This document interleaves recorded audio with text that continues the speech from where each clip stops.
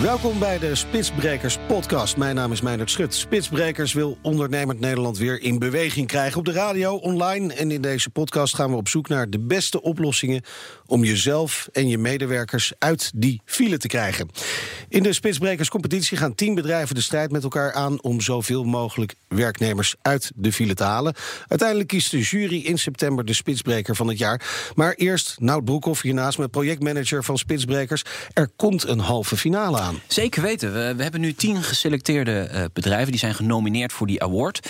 En in de week van 20 mei gaan we de laatste 5 finalisten bekendmaken van deze competitie. Dus dat is heel spannend. Spannende tijden komen eraan. De gasten zijn dit keer Jeroen Kruisweg, algemeen directeur van leasemaatschappij ALD Automotive, en Jorn de Vries, managing meister van Flitsmeister. Welkom heren, leuk dat jullie er zijn. Dankjewel. Jeroen, even bij jou beginnen. ALD is ook sponsor van het hele Spitsbrekers project, dus ook van deze podcast. Waar zit eigenlijk jullie belang om die spits te willen breken? Dit zit in twee onderwerpen, denk ik. Het eerste is dat we graag onze maatschappelijke verantwoordelijkheid zichtbaarder willen maken. We vinden het heel belangrijk dat er milieuvriendelijker wordt gereisd, dat er minder fijnstof wordt uitgestoten. Een van de fijnste plekken waar je fijnstof kunt uitstoten is in de spits. Dat doe je namelijk helemaal niks. En al de fijnstof die je dan uitstoot, die is echt alleen maar zonde. Ja. En de andere is dat we denken dat mensen beter af zijn door op verschillende manieren te reizen. We staan voor veel meer vrijheid in de keuze die je zou moeten hebben om te reizen. Dus we willen ook graag de mensen op de fiets stappen en in de trein. Ja, maar uiteindelijk voor een leasemaatschappij kan ik me voorstellen dat jullie gewoon zoveel mogelijk auto's willen wegzetten. Ja, dan komen we dus weer bij punt 1. Ja. Dat is die maatschappelijke verantwoordelijkheid. Ik denk dat dat hand in hand gaat en dat je als automotive partij dus niet meer onderuit kunt om ook naar andere opties te kijken. Nee. Ander nieuws over ALD Automotive van de afgelopen weken is dat jullie Stern Lease hebben overgenomen? Bijna. Als de aandeelhouders ja zeggen op 9 mei, dan... Mag ik dit allemaal wel zeggen dan? Zeker. Oké. Waarvoor is deze stap belangrijk? Willen jullie vooral groter worden in die private leasemarkt? Nou, we zijn de gesprekken met Stern begonnen vanuit de gezamenlijke behoefte om meer samen te gaan werken. Dus het partnership staat bij ons voorop, zowel bij Stern als bij ons. Wij willen graag dichter bij de consument komen, dichter bij het MKB. En dat kan Stern ontzettend goed. Okay. En wij als leasebedrijf kunnen in die samenwerking dat dan straks ook. Ja, dus samen sta je sterker, daar komt het op neer. Staan we sterker. Ja. Sterker, kijk mooi. Jorn de Vries, Flitsmeister, is de afgelopen jaren uitgegroeid van eigenlijk een simpele flitsmelder, zoals het begon, die app, tot een app die veel meer kan. Hoe willen jullie nou onmisbaar worden voor de automobilist? Wij hebben eigenlijk een drieledig relevantiepunt. Als we kijken naar de eindgebruiker, en dat is dus voorafgaand aan de rit, tijdens de rit en na de rit. Voorafgaand typisch dingen als routeplanning en dergelijke. Ja. Van, je moet naar een bestemming, hoe ga je er komen en hoe lang gaat het duren en wanneer kan je het beste vertrekken. Daar zijn we al redelijk sterk in vertegenwoordigd, maar gaan we nog meer op inzetten.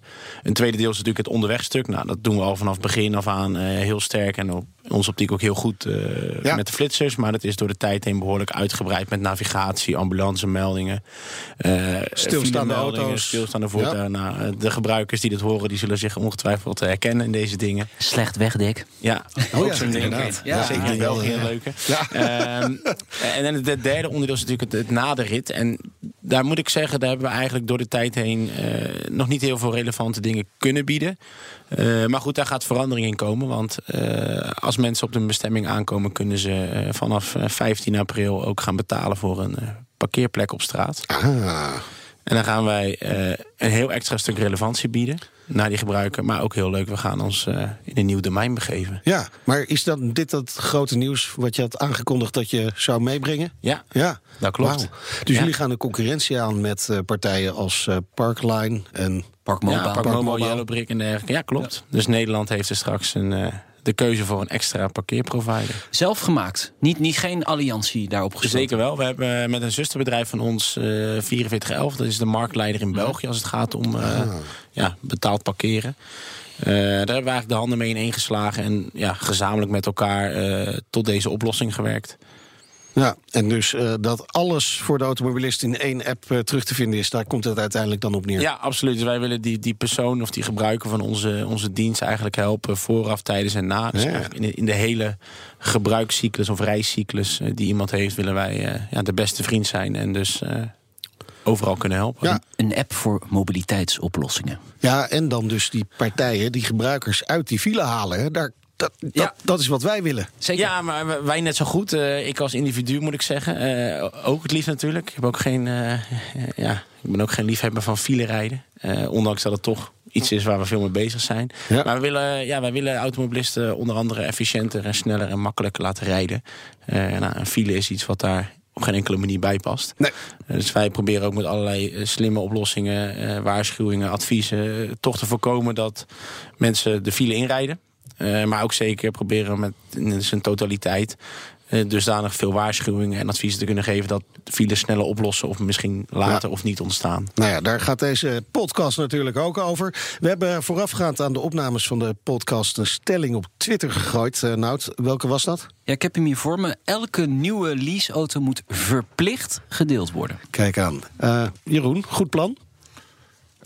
Ik dacht, jij komt er zo meteen eerst met die resultaten. Nee. Ga je eerst. Mijn eerste vraag zou zijn, heb je dit nou aan leaserijders gevraagd of aan niet-leaserijders? Want dan denk ik dat de antwoorden zouden kunnen verschillen. We hebben het eigenlijk aan de hele wereld gevraagd. Precies, we hebben het op Twitter gezet, deze stelling, en op ons BNR-kanaal. Ja, in de basis vind ik elke verplichting vind ik moeilijk. Maar ik vind het idee erachter vind ik mooi. Dus het idee dat wij gaan met Snapcar, doen we nu een proef om private lease auto's te delen. En Snapcar die pakt daar de verantwoordelijkheid in om een deel van de leasepremies te drukken als je als Snapcar-klant je auto minstens 2 dagen beschikbaar stelt aan iemand anders. Nou, dat is een gaaf idee. Maar ik vind het wel prettig als de gedachte dan is dat je dat zelf mag beslissen als leaserijder. En niet dat door van overheidswegen wordt opgelegd, zeg maar. Ja. Jorn, jij hebt natuurlijk ook een leaseauto. Ja. Ja, zou je hem willen delen?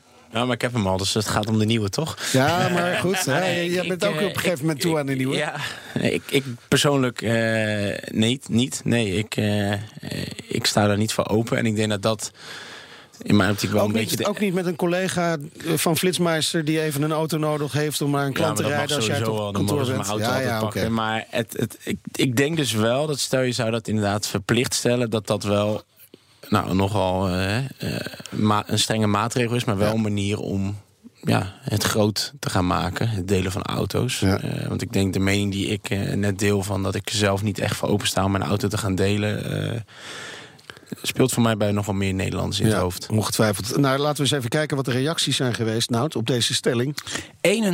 20% is het eens met de stelling. En toch 1/5 al. Ja, zeker. 79% oneens. En dan heb ik nog wat reacties. Want we hebben ook gevraagd of mensen willen reageren onder die tweet. Danny Verhoeven schrijft: ik rij zakelijk 80.000 kilometer per jaar. Wanneer moet ik mijn auto dan nog gaan delen? Tussen 2 afspraken door of zo? Dat is een van de vragen die wordt gesteld. Maar ook iemand die schrijft: sharing is caring. Leaseauto is van een bedrijf, niet van jezelf. Ja, goed punt, denk ik. Ja. En je kunt natuurlijk tijdens die ritjes ook mensen meenemen. Hè? Dat is ook delen van je auto. Je hoeft hem niet per se aan iemand anders te geven. Nou ja, weet je, we hebben natuurlijk best klanten die helemaal niet ermee eens zijn dat de leaseauto van het bedrijf is en dat je dat moet delen. Nee. We hebben een mevrouw die zegt heel duidelijk: ik betaal toch bijtelling, ik heb recht op die auto. Klaar. Ja, goed punt, misschien wel. Hè? Maar 20% ruim is het ermee eens. Nou ja, ik denk als je 20% van de mensen auto gaat delen, dan zou je misschien wel impact kunnen maken op de spitsen. Ja, kijk, als je bijvoorbeeld kijkt op een vrijdag, dan is het over het algemeen heel rustig op de weg, denkt iedereen. Alleen het absolute aantal voertuigen is niet per definitie de helft of zo. Dat valt best mee. Dus de impact die je, of in ieder geval de impact die je kan creëren door een stukje van het verkeer weg te halen, kan heel groot zijn. Dus ik denk zeker dat, stel je zo alle leaseauto's, wat zijn dat, 700.000, 800.000 of zo in Nederland? Bijna 1 miljoen, las ik laatst. Dat is meer, echt 1 miljoen. Als je daar een halvering in kan creëren, want dat zijn over het algemeen toch de voertuigen die ook het meest op de weg zitten, denk ik, dan kan je daar zeker impact mee creëren. Maar goed, er zijn heel veel oplossingen gesneuveld omdat de bereidheid er niet is bij mensen. En dat is in dit verhaal denk ik toch wel een belangrijk onderdeel. Ja, maar Jeroen, wordt daarover gepraat met bedrijven? Als zij zo'n leasevloot opnieuw bestellen, zeggen jullie dan ook wel eens, ik zou zus, ik zou zo doen? Ja, zeker. Ja? Maar ik wil eigenlijk ook reageren. Want ik vind de insteek van de verplicht delen vind ik niet goed. Dat heb ik al gezegd. Mm-hmm. Maar wat ik wel heel interessant vind, wat Jorn zegt over hun app, waar ze steeds meer functionaliteit aan toevoegen. Een app die ook aanmoedigt tot gedrag, waardoor je de files gaat mijden. Kijk, dat gedragsveranderen, dat is denk ik de route naar de oplossing. Wij zelf werken ook aan de gedragsverandering voor reizen. Wij proberen mensen dan uit de auto te krijgen. Het is een beetje hetzelfde doel op een iets andere manier ingevuld. En als je dan een auto stil voor de deur gaat zetten, dan kun je natuurlijk ook die auto aanbieden aan anderen. En dan kan het economisch verstandig zijn om iemand anders in die auto te laten rijden. Ja, maar dat is gedrag. Hè? Ik heb dan altijd toch wel het idee, dan gaat een bedrijf met jouw leasemaatschappij of met een andere in zee, en die komen met allerlei mobiliteitsoplossingen, en uiteindelijk zit iedereen gewoon in zijn leaseauto. Zo'n bedrijf denkt, ach, ik heb dat goed gedaan, ik heb een leuke leasemaatschappij aangesloten die dat allemaal kan aanbieden, en nu is het van mijn bordje af. Maar dan moeten denk ik ook de bedrijven, net zoals Jeroen net zegt, wij nemen als leasemaatschappij de maatschappelijke rol. Ja. Dat geldt dan ook voor grote werkgevers, ja, dus denk ik. Wat ik bedoel is, op papier nemen ze die verantwoordelijkheid wel, maar in de praktijk is dat veel minder. Juist, ja. Dat klopt. Dankjewel. Hoe gaan we dat nou oplossen? Nou, met z'n allen tegelijk. Dus als we nou eens beginnen met z'n allen om 7 uur te werken, en we eindigen allemaal ook om 7 uur te werken. Ga net een wekker bij mij. Ja, dat begin jij wat later. Dat is nou net het lollige. Dat jij dan om 10 uur kan opstaan. En ik doe mijn best om die spitstermijnen door uit te slapen. Dat lijkt me wel geweldig. Ja, en Jorn begint om 6 uur. En dan rijden we allemaal dezelfde kant op, maar dan net wat minder druk. Ja. Alleen het probleem is, bij ons begint om 8 uur gaat de telefoon. En dat duurt een half uur. En dan is het verschrikkelijk. En op het moment dat het dan 9 uur, half 10 is geworden, wordt het rustiger. Ja. Dus als we nou allemaal om 7 uur beginnen, dan gaan we het spreiden. Maar als ik om 7 uur begin en de rest van de wereld blijft gewoon lekker om half 9 beginnen, dan gaat het bij ons natuurlijk mis. Behalve op vrijdag, hè? Dan zie je dat mensen toch wat later misschien beginnen. Ja. En dat is precies dat stukje, het uit elkaar trekken, zeg maar, van dat druktepunt. Ja, maar er zou een beweging op gang moeten komen. Daarom, dat is ook een van de belangrijke redenen waarom wij dat meedoen met dit fantastische Spitsbrekersinitiatief. Er zou een beweging moeten op gang komen die veel groter is dan Flitsmeister en dan Move en AWB en ALD. Die met elkaar aan dit. En sorry, met jullie natuurlijk als. Ja, dankjewel. Stiefnemers, hè? Ja. Dat duidelijk zijn. Nee, maar dat moet gebeuren. Dus wij moeten met z'n allen. We moeten hier in een studio staan dat niemand er meer bij kan. Nou, dat is al bijna het geval, maar er kunnen er nog 3 mensen bij, denk ik. Dat heeft met mijn omvang te maken.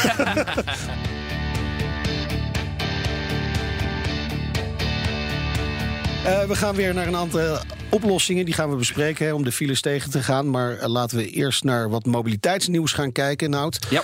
Als overheden en bedrijven niet snel in actie komen, dan slipt Nederland dicht. Het is tijd om wakker te worden.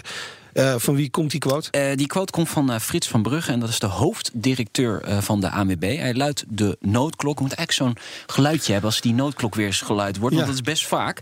Hij zegt inderdaad, als we niks doen, dan slipt Nederland dicht. Hij pleit voor een deltaplan mobiliteit. Dat is wel grappig dat Jeroen net ook over een collectieve een samenwerking heeft. En dat willen zij dus ook doen. Met de mobiliteitsalliantie. Daar zit onder andere ook de NS in, de BOVAG, de rijvereniging, et cetera. Ja. En dan vraag je toch wel af, wat zijn dan de oplossingen? Nou, daar wil hij nog niet tot in detail treden, maar hij zegt wel, er moet flink wat geld bij. Denk aan een paar 100 miljoen, misschien wel. Maar waar gaan we dat geld aan uitgeven dan? Extra asfalt? Dat is de vraag, inderdaad. Jeroen, waar moeten we dat extra geld aan uitgeven? Nou, dat is wat Frits van Brugge kennelijk belangrijk vindt. Ik zou het zo mooi vinden als we zouden beginnen met z'n allen aan het gedrag te werken. Ja. Nou, weet je waar we een paar 100 miljoen aan zouden moeten uitgeven? Alle zuinige auto's, 8 jaar lang, gegarandeerd zonder wegenbelasting. Zullen we dat dus doen? Zo. En dan ophouden in de politiek met elkaar te mekkeren over inkomenspolitiek, over auto's. Dit is een technisch verhaal. Ik vind inkomenspolitiek, dat wil ik graag aan de politiek laten. Daar wil ik me als zakelijk niet mee bemoeien. Maar we hebben ontegenzeggelijk auto's met weinig fijnstof, die we lang in Nederland moeten houden en die we heel graag willen inzetten in plaats van oudere auto's met veel fijnstof. Oké, maar dan heb je ze vooral schoner gemaakt. Je hebt de file nog niet opgelost hiermee. Oh ja, sorry. Of nog niet korter gemaakt. Nee, maar dat op zich prima natuurlijk. Dat vanuit maatschappelijk. Hartstikke goed. We zijn allemaal voor een schone lucht, hoe dan ook. Maar dit project gaat over het verminderen van files. Jorn? Nou ja, ik kan me op zich vinden in de aanpak van Jeroen. Want ik geloof niet dat we honderden miljoenen nodig hebben om het fileprobleem draaglijker te maken. Als ik gewoon kijk naar hoe wij het in Nederland hier geregeld hebben, ook met wat voor innovatieve diensten wij vanuit Flitsmeister bijvoorbeeld bezig zijn, dan lopen we echt heel ver voorop ten opzichte van andere landen. Dus die infrastructuur en dergelijke is allemaal wel op orde. Voor mij hebben we ook redelijk georganiseerd openbaar vervoerstelsel. Kan je nog wel een paar flessenhalsen aanwijzen hoor, waar het beter kan?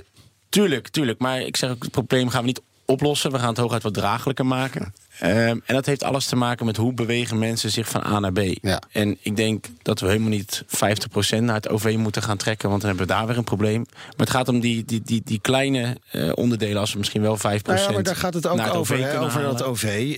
Als je nu in de ochtendspits met de trein gaat, dan heb je ook geen zitplaats. Dan sta je daar. Dus wat Jeroen zegt, is ook wel een punt dat we meer moeten spreiden. Dat is een tweede gedeelte. Als je van modaliteiten dat stukje kan verdelen, dus iets minder in de auto en misschien wat meer met het OV. Of de fiets. Of de fiets is natuurlijk ook nog, ook qua van leefbaarheid, nog een stukje beter. Hè? En als je dan ook nog ervoor kan zorgen dat misschien 5% wat gespreider gaat starten en stoppen op een dag, dan heb je 10% verandering op de weg. En dan denk ik dat we al een heel eind zijn. Ik krijg spontaan last van inspiratie. Kijk. Dank je. Die 5% voor jou. Wat nou als we die honderden miljoenen van Frits van Brugge investeren in belastingaftrekbare thuiswerkplekken? Ja. Gewoon iedereen elk jaar €2000 aftrekbaar voor zijn thuiswerkplek. Ja, klinkt goed. Doen we. Nou, oké, dat is geregeld. Maar hoe zie je dat dan precies voor je? Hè? Want wat we toch veel zien is, mensen brengen hun kinderen naar school, gaan vervolgens door naar het werk. Wat stel je voor? Ze brengen hun kinderen op de fiets naar school en gaan dan gewoon naar huis en gaan ze de eerste 2 uur thuiswerken? Dat soort oplossingen? Ik denk dat dat een van de oplossingen is. Het hoort natuurlijk, even serieus, als je kijkt naar het thuiswerken, dat hoort wel geïntegreerd in bedrijfsbeleid. Dus dat begint bij directies. Ja. Dat begint niet aan tafel. Maar hoe vaak werk jij dan thuis? Nou, dat valt nog wel mee. Ik denk, ik ben vaker op de zaak, want ik vind ook dat ik er moet zijn voor mijn collega's. Maar als ik thuis kan werken, dan doe ik dat graag. Mijn vrouw, ik hoor wel tot de categorie mensen die kinderen naar school brengen. Mijn vrouw is stewardess. Dus ik breng mijn kinderen met regelmaat naar school. Dat moet, anders dan komen ze er niet. Nee. Maar goed, je gaat vervolgens wel door naar het hoofdkantoor. Dat gebeurt, maar het gebeurt ook dat ik lekker thuis blijf zitten. Kijk, mooi. Dat is in ieder geval eentje dan weer een mooie spitsmeiding. We gaan naar een ander nieuwtje. Nout, we komen als het goed is de komende tijd namelijk ook echt sneller uit de file door de strategische inzet van bergers. Ja, bergers hebben we natuurlijk een keer in de Nationale Autoshow over gehad. Hè. We hebben dat toch wel in beweging gebracht, hè? Zeker. We kregen een tip dat de bergers niet helemaal blij zijn met de plekken waar ze staan. En ze willen eigenlijk op stand-by plekken staan, zodat ze veel sneller die file kunnen breken. Hè, zoals wij die spits kunnen breken. Dat is dus ook gebeurd. Naar wat 5 en 6 heeft die minister Cora van Nieuwenhuizen dat geïmplementeerd. En daardoor zijn ze een kwart sneller met bergen. En dat is in de praktijk 5 minuten eerder. Bravo. En iedere minuut eerder scheelt een hele hoop schade, maar ook eigenlijk ook weer een stuk file natuurlijk. Ja. Jorn, merken jullie het al in de filecijfers op jullie app? Nee. Ik moet zeggen, wij hebben hier nog niet op doorgeanalyseerd. Ik vind het op zich een goed initiatief, hè, want ik frustreer me er zelf ook vaak aan, maar ik weet ook vanuit onze zakelijke kant waar we mee bezig zijn dat we, als een voertuig een minuut langer op de weg staat aan de voorkant van de file, dan gaat dat misschien keer 5, keer 10 aan vertragingstijd opleveren aan de achterkant. In dat kader zijn wij ook toevallig met iets bezig wat hier ook in het verlengde ligt. En dat is dat we op basis van allerlei slimme technieken, op basis van onze data, ongevallen kunnen detecteren. Wat er nu gebeurt in het proces, voordat een berger wordt aangestuurd, is eigenlijk er gebeurt een ongeluk. Er moet iemand gaan bellen naar een alarmcentrale of naar de politie. Nou, daar worden ook misschien soms al 5 minuten verloren voordat überhaupt die berger weet dat hij gaat rijden. Dus ik vind dit een goede maatregel van die minister om dit te gaan doen. Maar wij zijn juist aan het kijken van hoe kunnen we die bergen sneller inlichten. Dus wij zijn nu analyse aan het doen en we kunnen in sommige gevallen 4-5 minuten tijdwinst creëren in het detecteren van het ongeval. Ja, en dat hoeft dan niet eens de auto zelf te zijn die dat ongeval heeft veroorzaakt of betrokken erbij is, maar het verkeer eromheen. Ja, exact. Ja. Dus wij zijn nu met de centrale dus even heel praktisch hoe het gaat. Ik heb ook die Flitsmeister-app in mijn auto. Ik zie een ongeluk gebeuren of vlak daarachter en ik doe gewoon een melding en dan gaat het via jullie systeem gelijk door naar... Ja, ik probeer het heel simpel te maken. Dan doen we nog wat extra analyses om de betrouwbaarheid van die melding te vergroten, zodat we niet... geen fake meldingen hebt. Niet zeg maar op afroep een bergen kunnen bestellen. Maar we zitten wel met die keten, zijn we echt dat nu volop aan het testen. En dan zitten we nu echt in een intensieve pilot. En dat werkt overigens in productie ook. Dus er worden nu bergers aangestuurd op basis van onze data die we samen met onze partner Simon, dat is een AI-bedrijf wat zich daar volop op focust. Dus nogmaals, helemaal eens met de gedachte van de minister, want dat gaat heel erg helpen. Maar dat is een gedeelte van die keten. Want op het moment dat je die bergers sneller kan alarmeren, die staan nu bijvoorbeeld 5 minuten te wachten terwijl er al wel iets gebeurd is, maar ze het nog niet weten. En wij zijn juist aan die kant van die keten aan het werken. En dat is denk ik ook weer onze expertise met data en techniek. Ja, Jeroen, denk je, we hebben het over die keten. Hè, en aan de ene kant hebben we het gedrag, aan de andere kant hebben we de keten, hoe die files ontstaan en hoe we ze kunnen oplossen. Jorn heeft het over data. Kunnen we door die data, die keten inderdaad, denk je, nog veel efficiënter maken? Nou, zeker. Kijk, wat je nu ziet, is dat jullie dit heel erg goed gedaan hebben. Meindert de Nout met het Spitsbrekersinitiatief. Zie je dus dat de minister verstandige maatregelen neemt. Even op de borst. Maar let op wat er gebeurt. De minister die overweegt de maatregel van bergers, die ik nooit een rol zag hebben bij überhaupt filevorming. Maar dat is wel hartstikke logisch natuurlijk. En een Flitsmeister stapt erop in. Dit is zoals het moet. Al die partijen bij elkaar. En als je dan vervolgens een hoop partijen bij elkaar hebt en je zoekt naar ideeën, dan begint het punt van de data te komen. En daar hebben we ook allemaal verstandige bedrijven voor. Hè. Wij werken samen bijvoorbeeld met Navarra. Dat is een data scientist bedrijf. Die kunnen ongetwijfeld fantastisch gekke dingen vinden, waardoor al die partijen samen nog meer fileproblemen kunnen oplossen.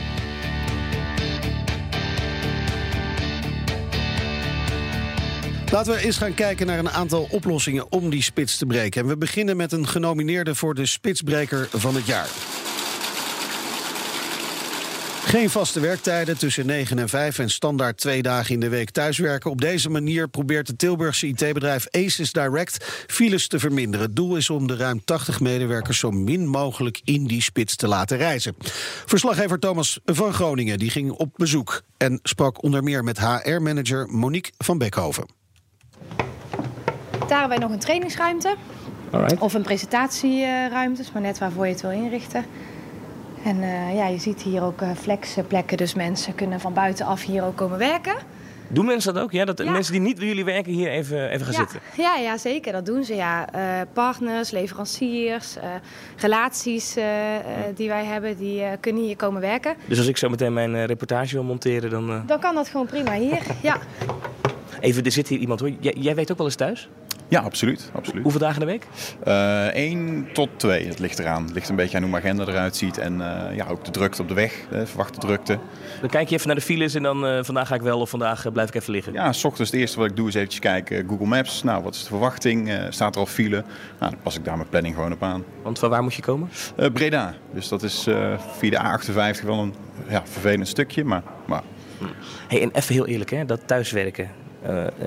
Is dat geen excuus om gewoon even het huishouden te doen? Of doe je dan echt wel werken ook? Ja, PlayStation spelen en onderuit hangen. En, nee, sterker nog, thuiswerken, dat levert vaak juist productiviteit op. Ik ben iemand die snel afgeleid is. Ik ben marketeer, dus dan zit je vaak ook een beetje creatief na te denken. Dan kun je dat thuis vaak heel goed. Hey, en waarom zijn jullie dit ooit gaan doen? Waarom hebben jullie ooit gezegd, weet je wat, we stappen af van dat traditionele 9 tot 5? We zijn sowieso van mening dat we met onze tijd mee moeten gaan. We zien de levensstijlen van mensen veranderen. En we willen iets bieden wat past bij waar mensen ook naar op zoek zijn. Dat ten eerste. En met de keuze om afscheid te nemen van die tussenliggende managementlaag, zijn we ons ook gaan focussen op mensen die aan te nemen, die hun eigen verantwoordelijkheid kunnen nemen en prima met elkaar kunnen afstemmen hoe ze hun werk inrichten, op welke momenten. En met als doel om natuurlijk te werken aan resultaat. Ja. En daar past een flexibel beleid wel beter bij dan een beleid dat heel strak is en waarbij alles via een manager moet lopen. Ja, ik kan me wel voorstellen dat die verantwoordelijkheid bij die medewerker leggen, dat wel even wennen is voor veel mensen. Ja, dat is zeker wennen. Dat is ook niet over 1 nacht ijs gegaan. Daar zijn we nog steeds mee bezig. Wij doen dat onder andere in ons aannamebeleid, door wel mensen aan te nemen die dat als vanzelfsprekend ervaren. En dat ook juist zoeken, dus dat ten eerste. En er zijn natuurlijk wel kaders die we met ze afspreken. Ze hebben doelstellingen te behalen. En wij zien de manager in dit geval meer als een coach die ze daarbij ondersteunt, dan iemand die ze daar de hele dag op controleert. En als ik het zo allemaal een beetje bij elkaar tel, dan heb ik eigenlijk het gevoel dat het vermijden van de files en het breken van de filedruk, dat is eigenlijk een bijkomend voordeel. Ja, deels wel. Anderzijds is het ook zo dat je ook voor moet zorgen dat je mobiele devices biedt, waardoor mensen ook flexibel kunnen werken.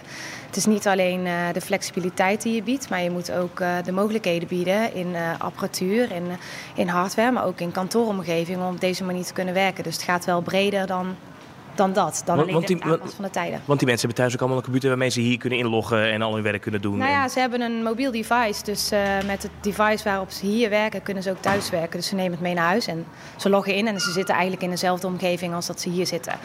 Ook al werken zij extern, gaan ze in een park zitten aan een zwembad of naar het strand. Ze kunnen overal eigenlijk werken. Verslaggever Thomas van Groningen bij een van de genomineerden voor de Award Spitsbreker van het jaar. Dit is eigenlijk precies waar we het over hadden, Jeroen. Die werktijden aanpassen en thuiswerken.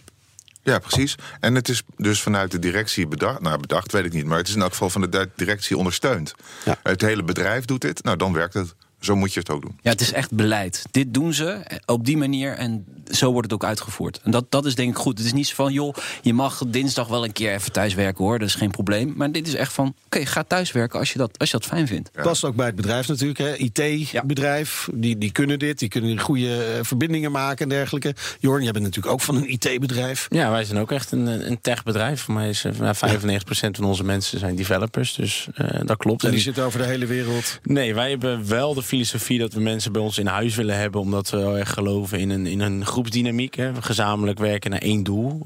Maar goed, dat kan je ook doen als je direct contact hebt met je collega's vanuit huis. Ja. Alleen, er wordt natuurlijk gekscherend in de reportage net wel een beetje gehint op PlayStation en werken.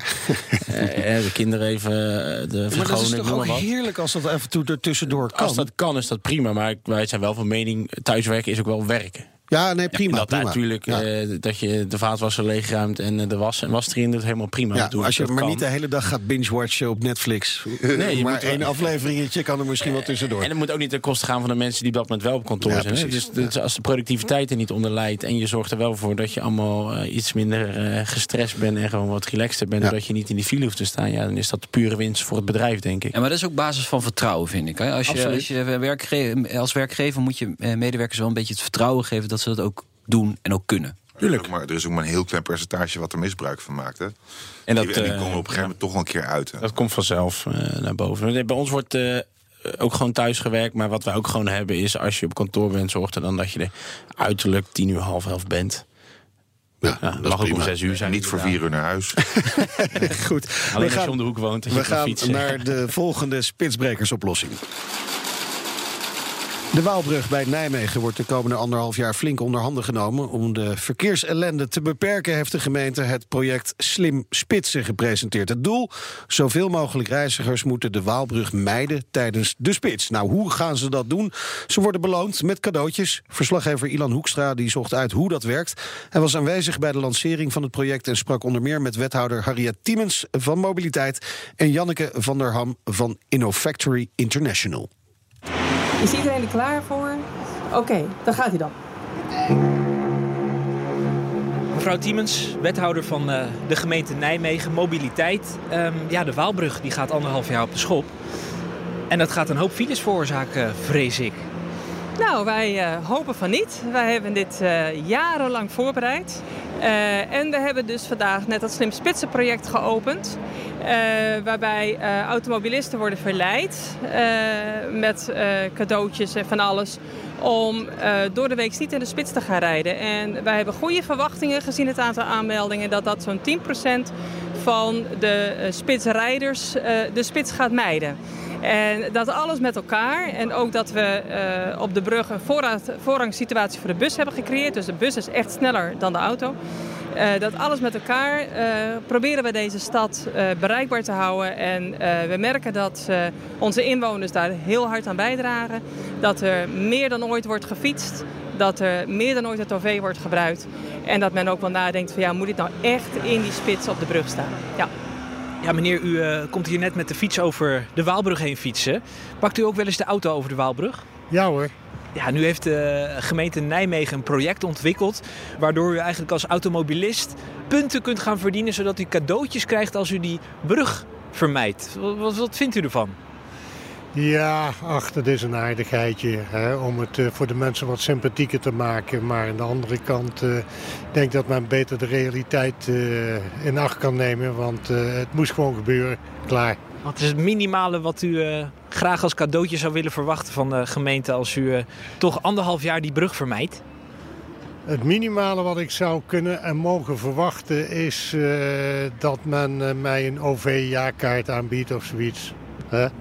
Dan pas zou u het misschien doen. Dan wellicht, ja.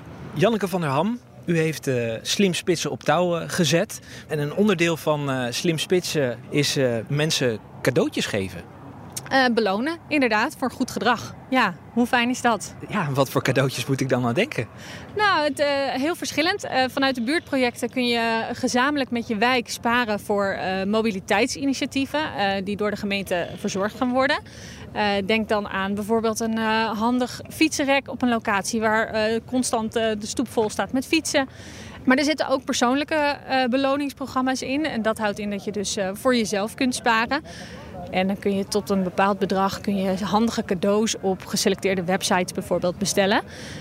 Wat zijn handige cadeaus? Handige cadeaus, bijvoorbeeld thuiswerkproducten. Om dus vaker thuis te kunnen werken. Wat zijn thuiswerkproducten?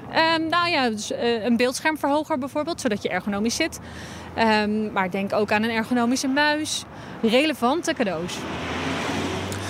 Ja, de bedenkers achter Slim Spitsen hebben in een paar dagen tijd al meer dan 2000 aanmeldingen gekregen. Belangrijk onderdeel van het project is dus het belonen van de reizigers met cadeautjes. Nou heren, wie wil als eerste hierop reageren? Jorn, zie ik. Ja, nou, ik heb er wel een beeld bij en een mening over. Ik denk dus sowieso dat het goed is dat de overheidsinstanties, indien ze aan die weg gaan sleutelen, ook de verantwoordelijkheid nemen om het wat draagzamer te maken voor ons als burger. Waar ik echter wel een beetje bijna moe van word, moet ik wel eerlijk zeggen, is dat we mensen geld moeten beloven of geven om niet in de file te gaan staan. Dus je gaat ze dubbel belonen. Dus enerzijds maar anders doen ze het niet. En dat is dus, komen we weer terug bij waar we het in het begin over hadden. Het gedrag van mensen. We moeten veel meer proberen te sturen op de toegevoegde waarde die het heeft om bepaalde handelingsperspectieven op te volgen. En die toegevoegde waarde moet hem zitten in minder reistijdverlies, comfortabele reizen, et cetera. En niet in €3. Nee, precies. Ik snap dat het werkt hoor. Ik bedoel, dat is ook al een eeuwenoud principe. Maar het is jammer dat dat nog nodig is in het kader van spitsbreken. Ik kreeg gisteren bericht dat er al meer dan 3000 mensen meedoen inmiddels. Dus het slaat wel aan in de stad en rondom Nijmegen. Dat zijn toch Nederlanders, hè? En dat is ook omdat je krijgt €3 per spitsmijding. Als je dat kunt aantonen dat je dat hebt gedaan, dan kun je, dus als je het 10 keer doet, heb je al €30 verdiend. Ja, dat is wel lekker, ja. Ik heb dus ook een andere mening dan Jorn. Ik vind dit een fantastisch initiatief van Nijmegen. Die hoort een wat mopperende meneer. Die heeft het woord realisme zelfs gebruikt. Dat vind ik altijd een fijn woord, realisme. Want dan sla je meteen elke discussie kapot. Wij hebben zelf veel testen gedaan met hoe veranderen mensen. En dat gaat al in 3 weken. Dus als je al 3 weken je best doet om wat te veranderen aan je gedrag, dan beklijft het. Maar dat is natuurlijk de grote vraag. Of het inderdaad beklijft. Of deze mensen nadat die brug weer is gerenoveerd, of die dan niet gewoon weer in die auto stappen. Nou, de proeven die wij hebben gedaan, die tonen aan dat in elk geval mensen van de auto naar de fiets of de trein krijgen. Als ze dat 3 weken doen, dat redelijk sustainable is. Een goed Nederlandse sustainable is. Duurzaam. Duurzaam, zo was het. Ja. Dus ik vind het ook. Kijk, weet je, ik heb vaak genoeg moeite met overheidsmaatregelen. Maar ook het stimuleren van mensen om zuinige auto's te nemen met belastingmaatregelen is een ongekend succes geweest. Dus ik vind het juist sterk dat de overheid het doet. Ik vind het heel goed. En als die €3, €4 of €8 moet zijn, of €2 kan zijn, dat moeten ze dan maar gaan ontdekken. Ik vind het een mooi experiment. Ik vind het experiment in de basis ook zeer goed, hè? Want de cijfers wijzen ook uit, en dat, wat Jeroen ook zegt, die onderschrijft het ook, dat het werkt. Ja. En ik vind het zo jammer dat wij dat als consumenten of als mensen nodig hebben. Ik vraag me af of dat echt zo is. We hebben hier in Amsterdam, het is al jaren geleden dat de A10 op de schop ging. Daar was helemaal geen beloning, lag daarvoor. En toch reed het daar prima door in die periode. Dus volgens mij zoeken mensen gewoon ook wel andere wegen. Toen zijn mensen ook gaan fietsen. De Velsertunnel die dicht was, zijn mensen ook gewoon gaan fietsen, ook zonder beloning. Dus dat kan volgens mij ook best wel zonder dat je daar geld tegenover zet. Ja, als je dichtgooit, dan kun je er ook niet doorheen. Nee, dus je zo moet makkelijk een andere oplossing. Ja, maar het was ook niet zo dat het ergens anders opeens heel erg vast stond. Nee. Ja.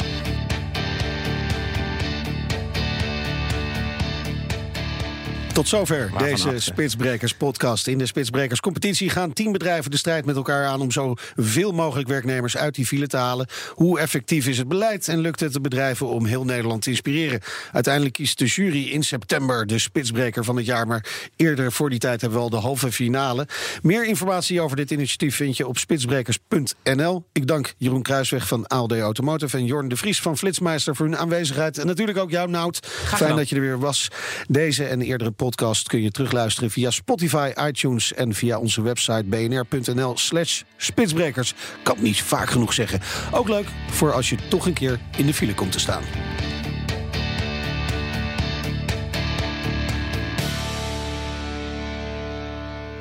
BNR Spitsbrekers wordt mede mogelijk gemaakt door ALD Automotive, ANWB en MoveMove.